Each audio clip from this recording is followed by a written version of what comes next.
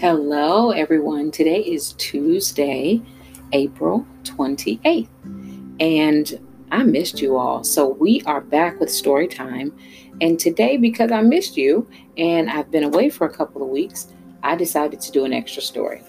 One of my favorite topics is learning and listening about angels, the story of angels. And so I am going to try my best to make sure I have a cool angel story every day this week, okay? Because I just love to hear about them and it's pretty cool. This is a short poem that says, I walk with angels before me. I walk with angels behind me. I walk with angels above me. I walk with angels all around me. All around me. The title of this story is The Angels in Flames. King Nebuchadnezzar of Babylon ruled a vast empire. He was rich, he was powerful, and he was dangerous. When he gave the order for his officials to come to a great ceremony, every one of them obeyed. They gathered on the wide plain outside the city and gazed in amazement at the sight that greeted them. There stood a huge golden statue, tall and menacing. Its metal eyes glinted fiercely in the sunlight. Its gleaming lips were set in a permanent frown. This was the god Nebuchadnezzar had made, the god of a proud and cruel empire. Let's see. A herald stepped forward. People of all nations, all races, all languages. This ceremony will begin with the sound of trumpets and oboes with lyres and zithers and harps. Then when all the instruments join in, you must bow down to this gold statue that King Nebuchadnezzar has set up. Anyone who does not do so will be thrown in a blazing furnace. This fire is already burning. The music played.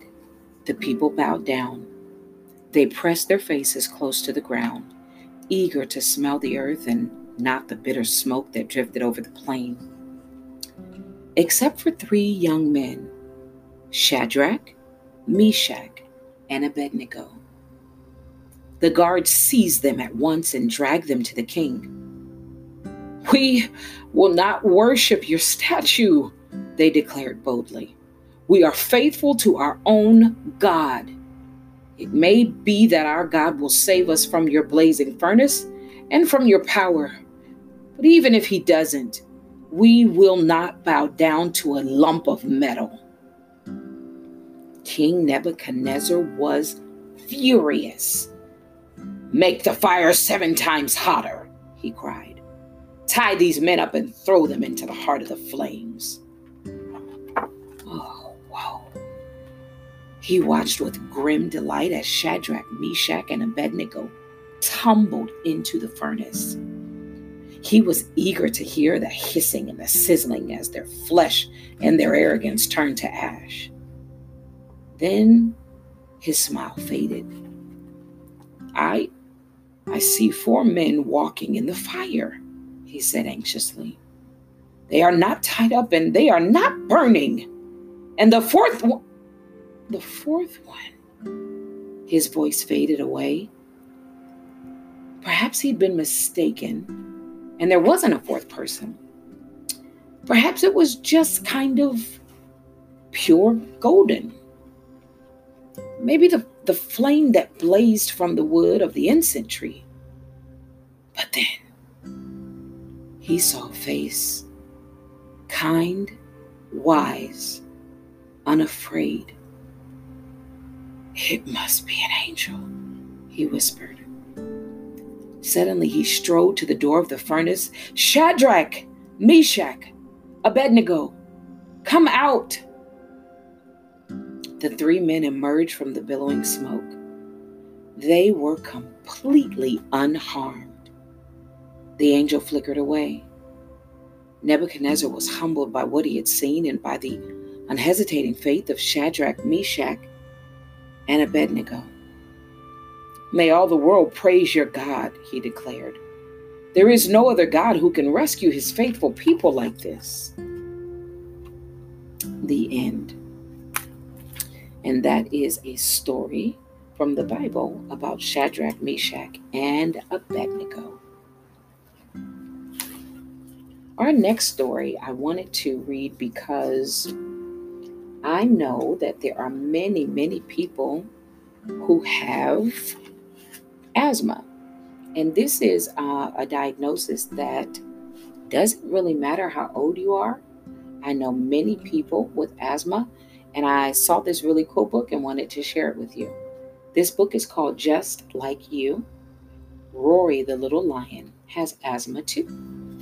Just like you, Rory the Little Lion has asthma too. This is Rory the Little Lion. Rory is just like you. He has asthma too. Just like you, Rory can do all the things other little lions can do. And just like you, Rory can play and run.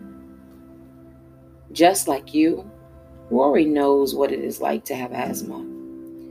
Asthma makes it hard to breathe. And when it is hard to breathe, Rory can't roar at all. All we know that roaring is something lions do, or they love to do. When the doctor told Rory that he had asthma, he cried. "Asthma's not fair," Rory said. Rory did not want to have asthma. "What is asthma anyhow?" Rory said. Asthma is a problem in your chest that makes it hard to breathe. It's like trying to breathe through little tiny straws. Asthma can be made worse by things like dust, by smells in the air, by working hard, or sometimes even playing hard, and sometimes by things you eat and drink.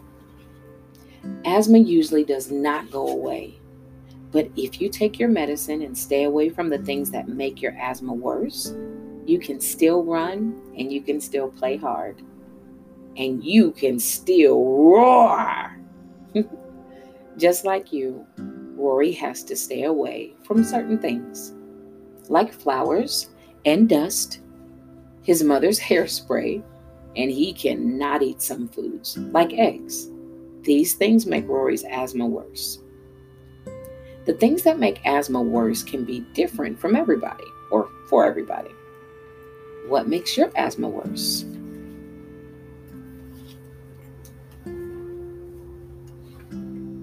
Just like you, Rory takes medicine for his asthma. Rory sometimes uses a little box. It's like a medicine machine. And this medicine machine has a funny name. It's called a nebulizer. Can you say that? Nebulizer? Good job. Good job.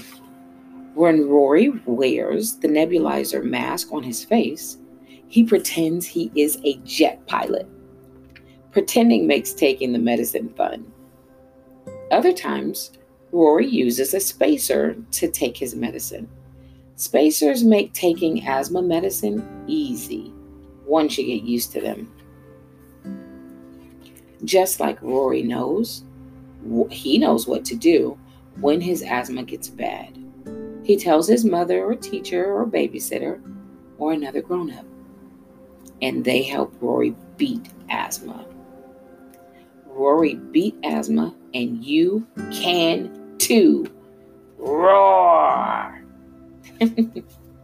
This is an adorable little book, and I like it a lot because if you don't have asthma, it's a great way to learn about it, because maybe you have a cousin that does, or maybe you have a classmate, or even a parent that has asthma, and you don't have to be afraid. It's always great to learn so that you know what to do and how to help, just in case someone is in trouble or just in case they need a little help. This next book I loved. Some of you know that I have 2 daughters, and although they are big girls now, they still love story time. And when they were little, the topic of teeth was a big deal. And I love this book because this one says, or the title of this book is Gus Loses a Tooth. And that was always a big deal in my house. Always, always a big deal. Gus loses a tooth. Have you ever lost any teeth? I bet sometimes it's fun, and then sometimes it can be a little scary. My youngest daughter, Naomi, every single time we took a road trip, she lost a tooth in the back seat. I can never figure it out. She was not afraid. She would let me know and get her little Kleenex and get some salt water. We'd have to stop at a gas station and get some warm water and some salt, and she'd gargle and she'd be just fine. It was the strangest thing. Gus loses a tooth. This tooth is loose. Look. Gus showed his friends. They all want one too. Gus needs a checkup. Oh, this tooth is loose. It'll fall out soon, said the dentist. And the next day, it did. Rory was biting into an apple and, look, Mom! Look, Dad! His tooth was planted in the apple. Look, Goldie! He was so excited he showed his pet goldfish. Gus has a plan. He sticks his tooth under his pillow. And it's time for bed. What's that? It must be the tooth fairy. The next morning, Gus was so excited. Goldie, I'm rich! Gus reached under his pillow and found $1. He excitedly showed his pet goldfish. Thank you, Tooth Fairy.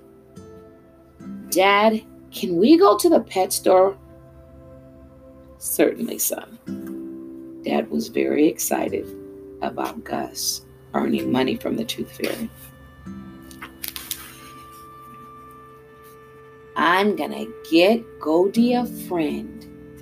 Gus used his $1 to purchase another goldfish for his pet Goldie.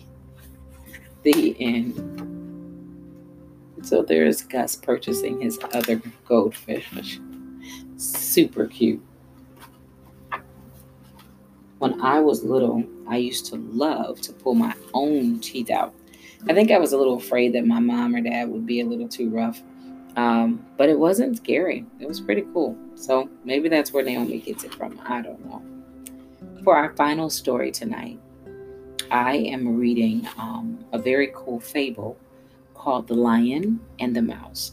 And fables are really, really cool because they always have a meaning or some kind of hidden message in the story. So I'll let you listen to this and you can tell me what you think the message is in this story. On the vast plains of Africa lived a honey-colored mouse. She had no less than 8 children, all constantly mewling to be fed. So she was always rushed off her little paws, looking for food. As soon as the sun set, the mouse would creep out of her hole, and if the coast was clear, she would set off in search of nibbles. She managed to bring home some tasty tidbits too. Grains of corn and rice, sunflower seeds that had blown across the plain by the wind, and sometimes even grapes from the wild vines that grew in the dry soil. One night the mice spied a traveler. He was walking along the dirt road, eating as he went. Crumbs fell from his hands as he broke bread and cheese to share with his dog. What a feast for my children, said the mouse to herself. And she followed the traveler along the dusty path, picking up the crumbs. By dawn, she had strayed far from home. Suddenly realizing that the sun was about to rise, she panicked and started back. Before long, she found herself in front of a mountain, all covered in dry, golden yellow grass that blew around in the breeze. Was it wheat? Corn? Millet waiting to ripen? The mouse had a little nibble. Ah, the strange grass was tough to eat. She scampered farther up the mountain, wondering where on earth she was. Then she spied something caught in the billowing grass. A stray grain of corn. The mouse pounced and bit into it, and a mouthful of strange grass came away between her teeth. All at once there was an earthquake. The mountain shook violently. The mouse tried to hold on to the golden yellow grass, but she was thrown off, only to be caught in a vice grip that threatened to crush her bones. Razor-sharp claws wrapped themselves around her, pressing into her fur, and a loud roar made her ears ring. 2 eyes, as full as moons, glowered at her from above. The poor mouse had been caught by a lion. The mountain she had wandered into was not part of the landscape at all. It was the lion's mane. "Who dares to wake me from my sleep?" roared the lion. Sorry," squeaked the mouse. "I didn't mean to disturb you. I thought your mane was a mountain." "A mountain, eh?" growled the lion, almost deafening the little mouse. "Are you suggesting that I am as old as the hills?" You see, the lion was getting on in years, and he was very touchy about it. Only the night before, he'd been unable to catch a gazelle he was chasing. Failure he was mightily glad that none of his friends had witnessed. I'm not suggesting anything," cried the mouse. "I'm only a small, humble rodent." "You are small," said the lion, "but you'll do for breakfast." Don't eat me, please," begged the mouse. "I have 8 children. If I don't return home, they'll starve to death."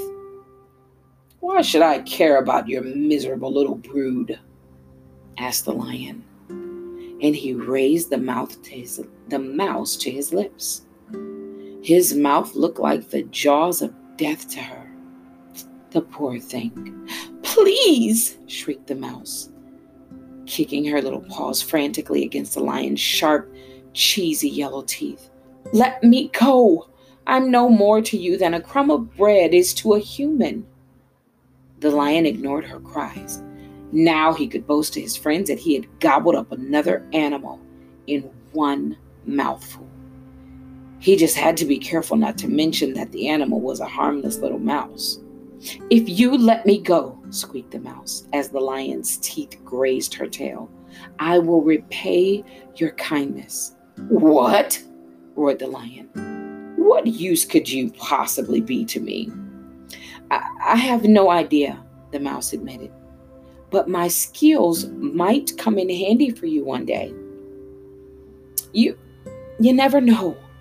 The lion burst out laughing. "Ha, ha, ha, ha, ha.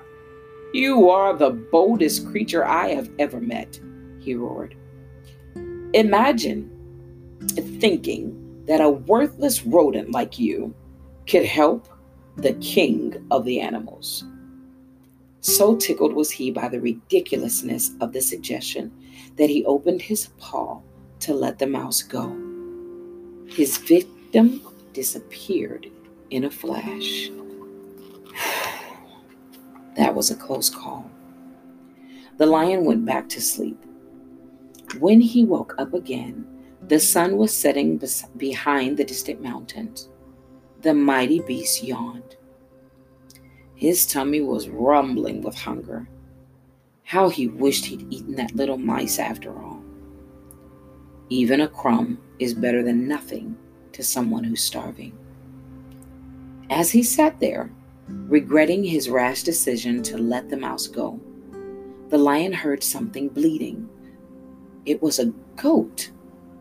A farmer had tied her to a tree and left her there. The poor creature had caught the smell of the lion on the wind and was terrified. Without a moment's hesitation, the lion ran through the long grass. His sharp claws are ready. But he never got to the goat. As he approached the tree, the ground seemed to open under his feet, and he found himself falling into a steep-sided pit. He landed with a bump on hard, stony earth. The poor lion had been tricked. The goat was nothing but bait to lure him into a hunter's trap.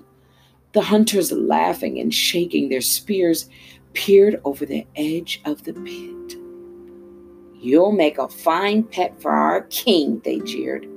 "And when you die, your fur will turn into a cozy rug for his royal feet." They started pulling on ropes which they'd hidden under a blanket of dead leaves. And the poor lion realized that the pit was lined with a net. The hunters drew it so tightly around him that he couldn't open his mouth wide enough to snap. Slowly, like sailors hoisting the mainsail, the hunters dragged him out of the pit. They tied him, still trapped in the net, to a stout pole that they carried on their shoulders. Then off they went, singing as they walked. "The eagle soars, the tiger roars, the king of the beast is fallen. The panther prowls, the hyena howls, the king of the beast is fallen." "What a fool I've been," thought the lion to himself, swinging from the pole like a bunch of grapes. "Why, oh, why didn't I look before I leaped?" Toward morning, the hunters stopped for a rest. The lion was a heavy beast, and they were exhausted. One of the hunters lit a fire, and after eating some bread and meat, the men fell asleep. The lion tried to go to sleep too, but he couldn't. His mane was itching terribly. Something was scurrying around in his fur. The lion desperately wanted to scratch it, but he was unable to move a single claw. "It must be fleas," he thought sadly. "What a sorry end for the king of the beast." But the creatures scurrying around in the lion's mane were not fleas. They were somewhat bigger as they moved. They moved around with amazing speed. "What's going on?" wondered the lion. Then he heard a familiar voice. "Remember me?" It was the little mouse that he'd freed the day before. "I heard the hunters. I heard them singing as they came past my pole," said the mouse, climbing out of the lion's mane onto his nose. "And when I realized it was you they were singing about, I brought my children out to meet you." "Are they running all over my mane?" asked the lion through clenched teeth. "They're as impertinent as fleas." "My children are always hungry," said the mouse. "They nibble everything they find." Suddenly, the net fell from the lion's head, freeing his mouth. A few moments later, his front paws were free too. The lion shook himself, and the rest of the bindings came apart. Little mice strands of rope struck between their teeth, tumbled out of his mane. "See?" laughed the mouse. "They even nibble on rope. I keep telling them it's not good for them, but they never listen." The lion stood up on his 4 legs. "He's free at last. Thank you, little mouse," he purred. "You saved me from a worse fate than death." "It's my pleasure," said the mouse. "After all, you spared my life." Her children gathered around her, their eyes catching the light of the rising sun. "Goodbye, little mice," roared the lion. And he leaped away into the tall grass. His roar woke up the hunters, who picked up their spears and began chasing him, leaving the rest of the food behind them. The mouse and her children had a wonderful feast of bread and meat. They were excited. They'd never eaten so much in all their lives. And the mighty lion? The hunters didn't catch him. Legend has it that he never hurt another small creature again, not even a flea. And the moral to this story is little friends make great friends. All right. That is our last story of the night. And this is our first video that will be on Facebook and YouTube for you. So I really, really hope you enjoy it. And I need you to give me feedback. I need to know if my glasses have this glare on them sometimes in the light, or if you are just fine. And so as we normally do, I want to make sure we can hear our song for the end of our night. And of course, I have to get ready for bed and tie my hair up.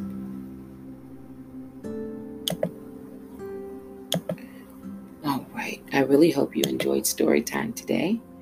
I enjoyed it because I have missed you all so much. I have my favorite blanket with me tonight, and I am going to have it every time we read, hopefully. Trying to get friends. It's time to say goodnight. No room to put up a fight, because your imagination's at its best when you rest. All right. Just in case you are new to story time, the words of our song are: friends, it's time to say goodnight. No room to put up a fight, because your imagination's at its best when you rest. And for those of you who are able to watch the video, today I have a new scarf for my hair at night. Can you tell me what's on there? Yep. If you said books, you are correct. I am going to wear this from now on for our story time. So let's do our song one more time. Friends, it's time to say goodnight. No room to put up a fight, because your imagination's at its best when you rest. Good night, dear ones. I look forward to reading to you again.